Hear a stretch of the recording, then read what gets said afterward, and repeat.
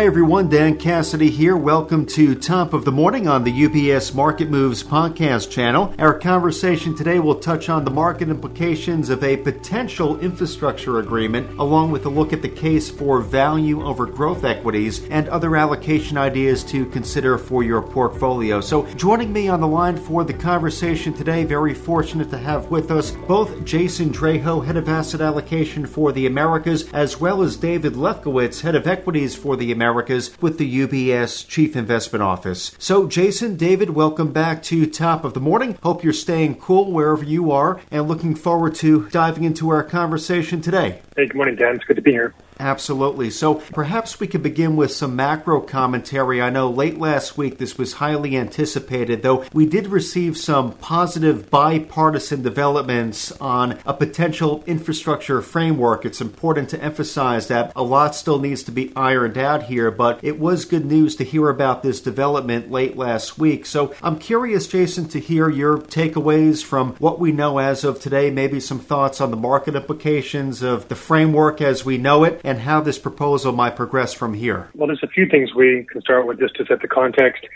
These are negotiations that have been taking place in the Senate, a group of 10 senators, 5 Republicans, 5 Democrats, for now probably a couple of months. And they've also been looping in key parts of the administration, the Biden administration, to make sure they're in the loop and everyone is hopefully on the same page to reach some sort of compromise deal, which was kind of announced late last week on Thursday. The plan, as it's sort of being proposed, the broad outline is about $970 billion in total spending on physical infrastructure, emphasizing surface transportation, bridges, roads, tunnels, clean water, and broadband communications. About $400 billion of this total is already money that's been appropriated for other packages, such as the American Rescue Act that was passed in March, the $1.9 trillion package. There was money there that hasn't been spent. Some of this now could be positioned for this infrastructure package. So the total sort of new spending is in the range of around $570 billion. In terms of pay-fors, no new tax increases are being proposed for this. What is being discussed is some money allocated to the IRS for stricter enforcement to try and raise some money that way. But by and large, it looks like this would be primarily deficit finance spending, financed that way, which in terms of the economic impact, incrementally more positive than if it was, also financed by higher tax increases. So that was sort of the announcement that was made late last week, with President Biden supporting it.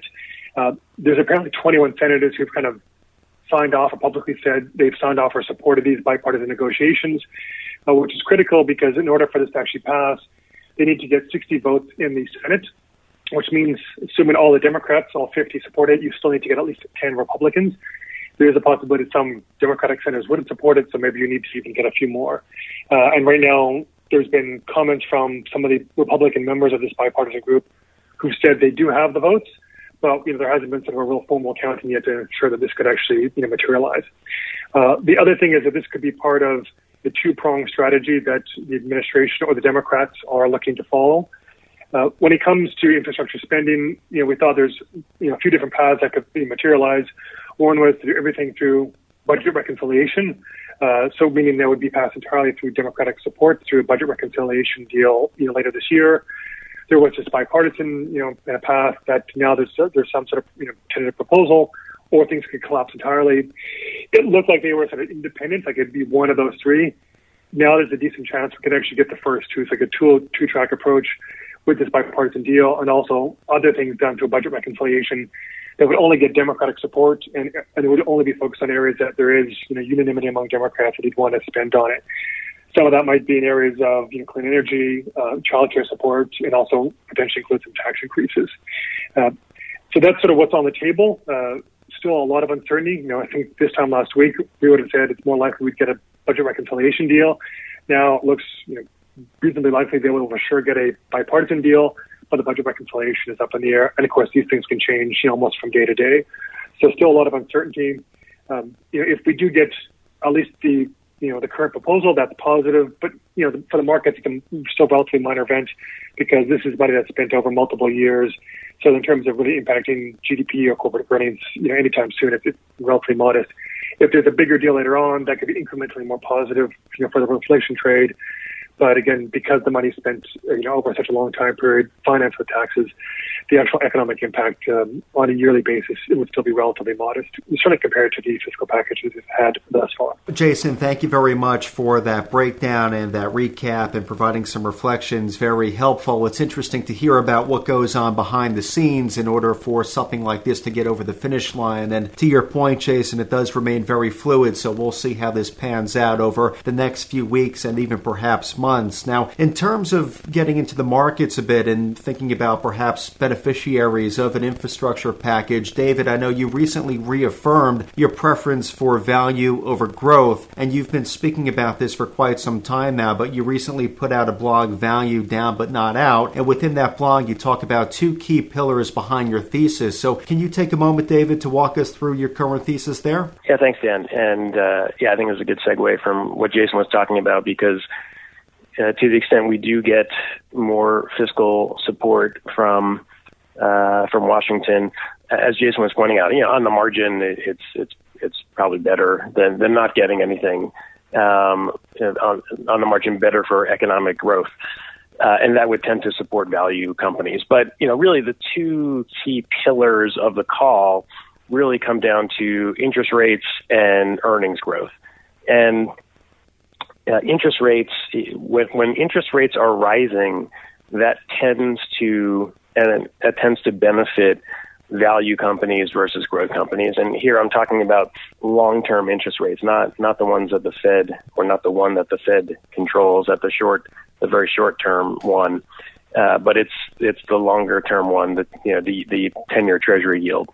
And when the 10-year Treasury yield rises, there's a couple things that happen. First, that tends to improve the profitability of financials and banks in particular. They earn a better spread on their lending activities, and so that boosts profits for the banks, and they're the largest sector within the value index. And then it also tends to send a signal about the general strength of the economy. So higher interest rates tends to mean faster economic growth. So I'll get to that further in a second. And then the other way interest rates play a role here is through valuations. And if interest rates rise, then that will tend to be, and this is what we've seen over the last couple of years, that tends to be a headwind for valuations for some of the more secular growth companies, the companies that really have a long tail of growth ahead of them. So, and just to be clear, I didn't mention this, but we do think within CIO, we do think that interest rates will rise. Our forecast on the 10-year is 2% at the end of the year.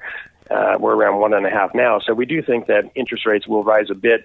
So that should support value stocks over growth stocks. And then the other factor here is that value companies tend to be more cyclical, more tied to the overall economy. If you think, I mentioned banks, other big components of value are industrials and energy companies.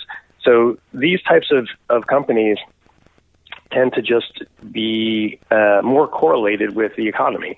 And with the economy, in our view, looking to be obviously very strong this year, but we think that strength will continue next year at a more moderate pace, but still quite healthy.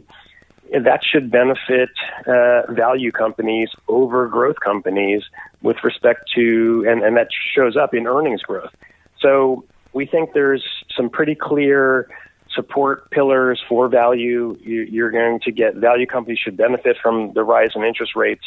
That could be a headwind. That should be a headwind for growth companies.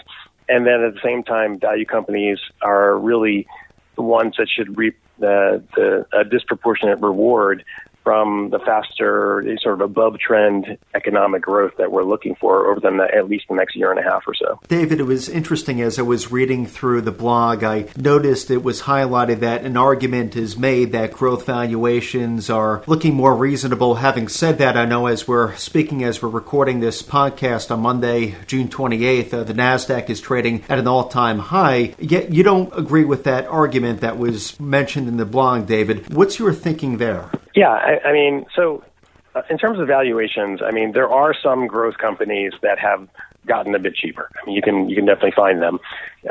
Even within the FANG complex, there are some that have gotten cheaper, but there are others that have gotten more expensive, and that's also true within the FANG complex. But I think it's also important to look at the what's happening with value companies. Also, they've gotten cheaper as well. So when we look at the Russell 1000 growth versus the Russell 1000 value index, and those are the most common and most popular growth and value indices, growth companies are trading at one of the highest premiums to value companies since the dot-com bubble, and they're rivaling some of the valuation highs that we saw in the middle of last year when the FANG stocks were huge in favor during the early days of the pandemic. So, I think it's important just to recognize that if we do get macro variables moving as the way we think, interest rates rising, GDP growth coming in strong, which helps earnings for value companies more than growth, you just don't have a lot of cushion for growth companies. In other words, it looks like valuations for growth companies look a bit vulnerable relative to value companies, given the starting point where they are right now. Now, David, in terms of sector preferences, a few moments ago you mentioned industrials, energy, financials as some of those key value components, so to speak. So sectors like that, David, are they most attractive to you at this time? And should we encounter any periods of turbulence in the markets or periods of volatility, how should investors consider responding there? Yeah, those sectors we have a preference for, so financials, energy, industrials, all three of them. We also like consumer discretionary. It's just a play on the improving labor market. Mortgage rates remain very low. Housing activity very strong. So we think there's good support points for all of those. I would say it's also important to point out, Dan, that I think where to be underweight, where we think you want to be underweight from a sector perspective is definitely with the defensives. So utilities and consumer staples. So those types of sectors tend to do best when you're late in the economic cycle. We're definitely not late in this economic cycle. So not only where we think there's opportunities, the ones we mentioned previously, financials, energy, industrials, and discretionary. I think almost just as important, make sure you're not overweight some of the more defensive areas, and we would recommend being underweight utilities and staples. The other, look, we'd have to see, Dan, sort of what was causing a potential sell-off and where there might be some disconnects or value opportunities opening up because of that sell-off. But yeah, in general, I would say we're still early enough in this economic cycle that I would stay focused on those more cyclical areas that are benefiting most from frankly, what is a booming economy right now, and we think that will continue for some time. David, thank you for the guidance there when it comes to allocation. Now, Jason, in terms of events that might occur which could trigger any instances of market volatility, what might be some near-term risks to the market or the sustainability of the current market momentum that you're keeping an eye on, Jason? Well, tell me the answer is to both is the same factors. It's just a question of how they materialize or even how the market sort of perceives them. So it's a little bit of whether it's kind of glass half full or glass half empty. If you think about risks to the market, there's a few obvious ones. The assumption that inflation ultimately is transitory, that could be proved wrong. The numbers could continue to stay elevated and not be moderating, especially data points that would be indicative of not just sort of temporary pandemic-related distortions, but more underlying sort of cyclical pressures building up. For example, wages, if they continue to rise or show strong strength, that could be a concern about inflation not moderating. Kind of related to that is the Fed's reaction function to this information. They came out with a hawkish surprise in the June FOMC meeting. If we have commentary during the summer or other speeches to suggest they also continue to be surprising hawkishly to the upside, that's something the markets are not anticipating. That could certainly cause some challenges.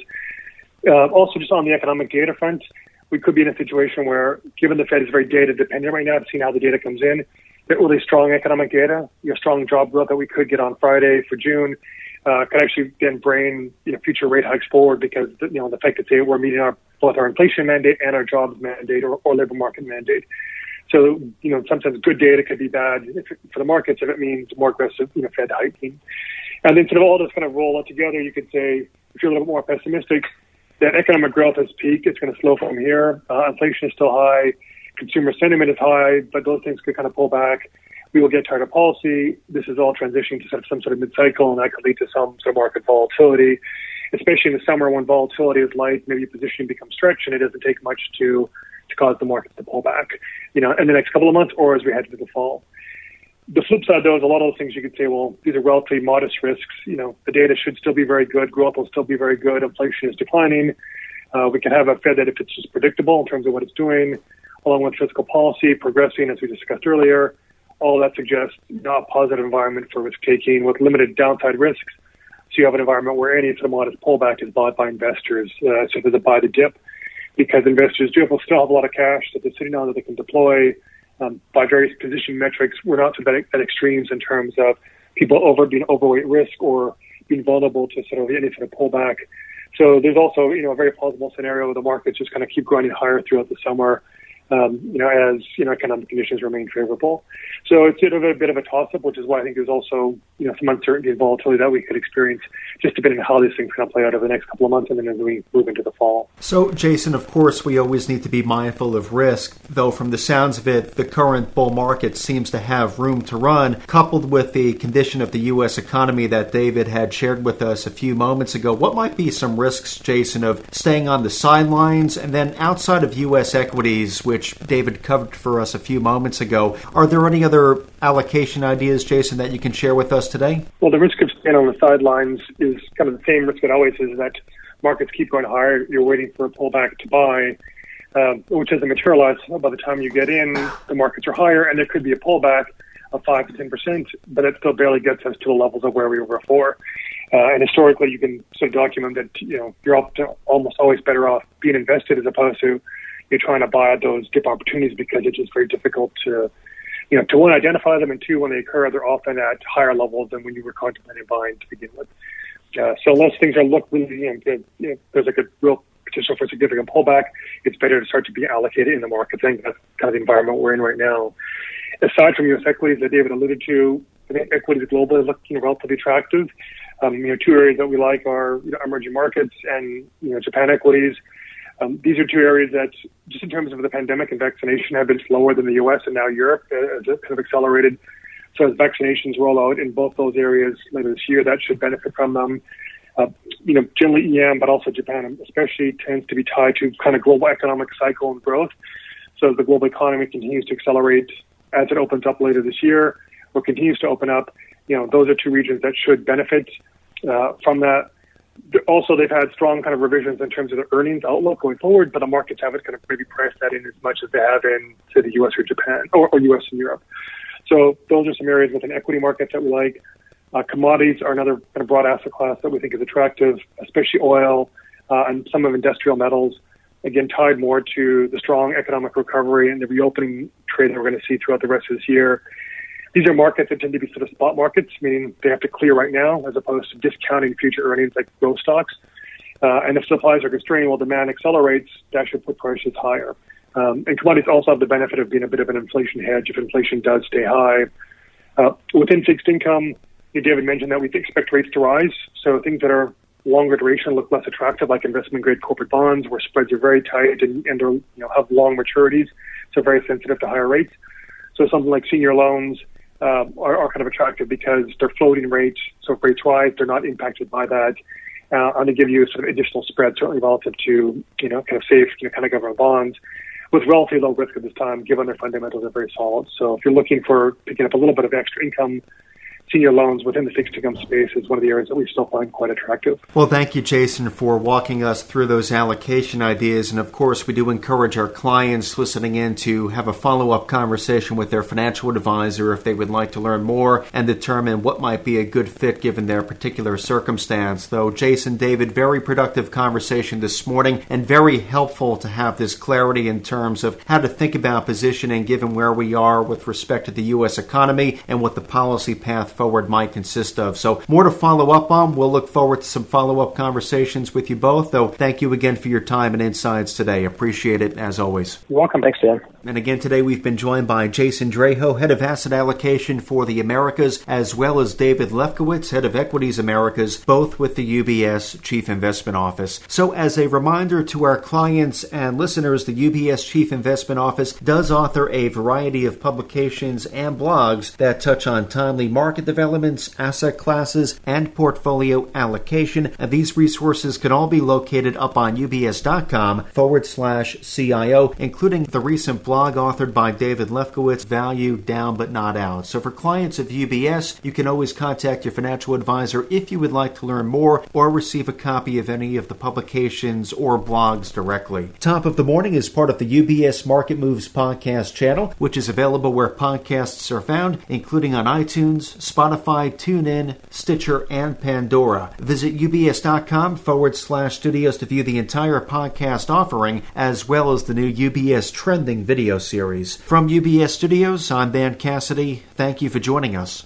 UBS Chief Investment Office's investment views are prepared and published by the global wealth management business of UBS AG or its affiliate, UBS. This material has no regard to the specific investment objectives, financial situation, or particular needs of any specific recipient and is published for informational purposes only. As a firm providing wealth management services to clients globally, UBS AG and its subsidiaries offer both investment advisory services and brokerage services. Investment advisory services and brokerage services are separate and distinct, differ in material ways, and are governed by different laws and separate arrangements. In the USA, UBS Financial Services, Inc. is a subsidiary of UBS AG and a member of FINRA SIPC. For information, please visit our website at ubs.com/working with us. For a full legal disclaimer applicable to the independent investment views produced by UBS, please visit our website at ubs.com/CIO-disclaimer.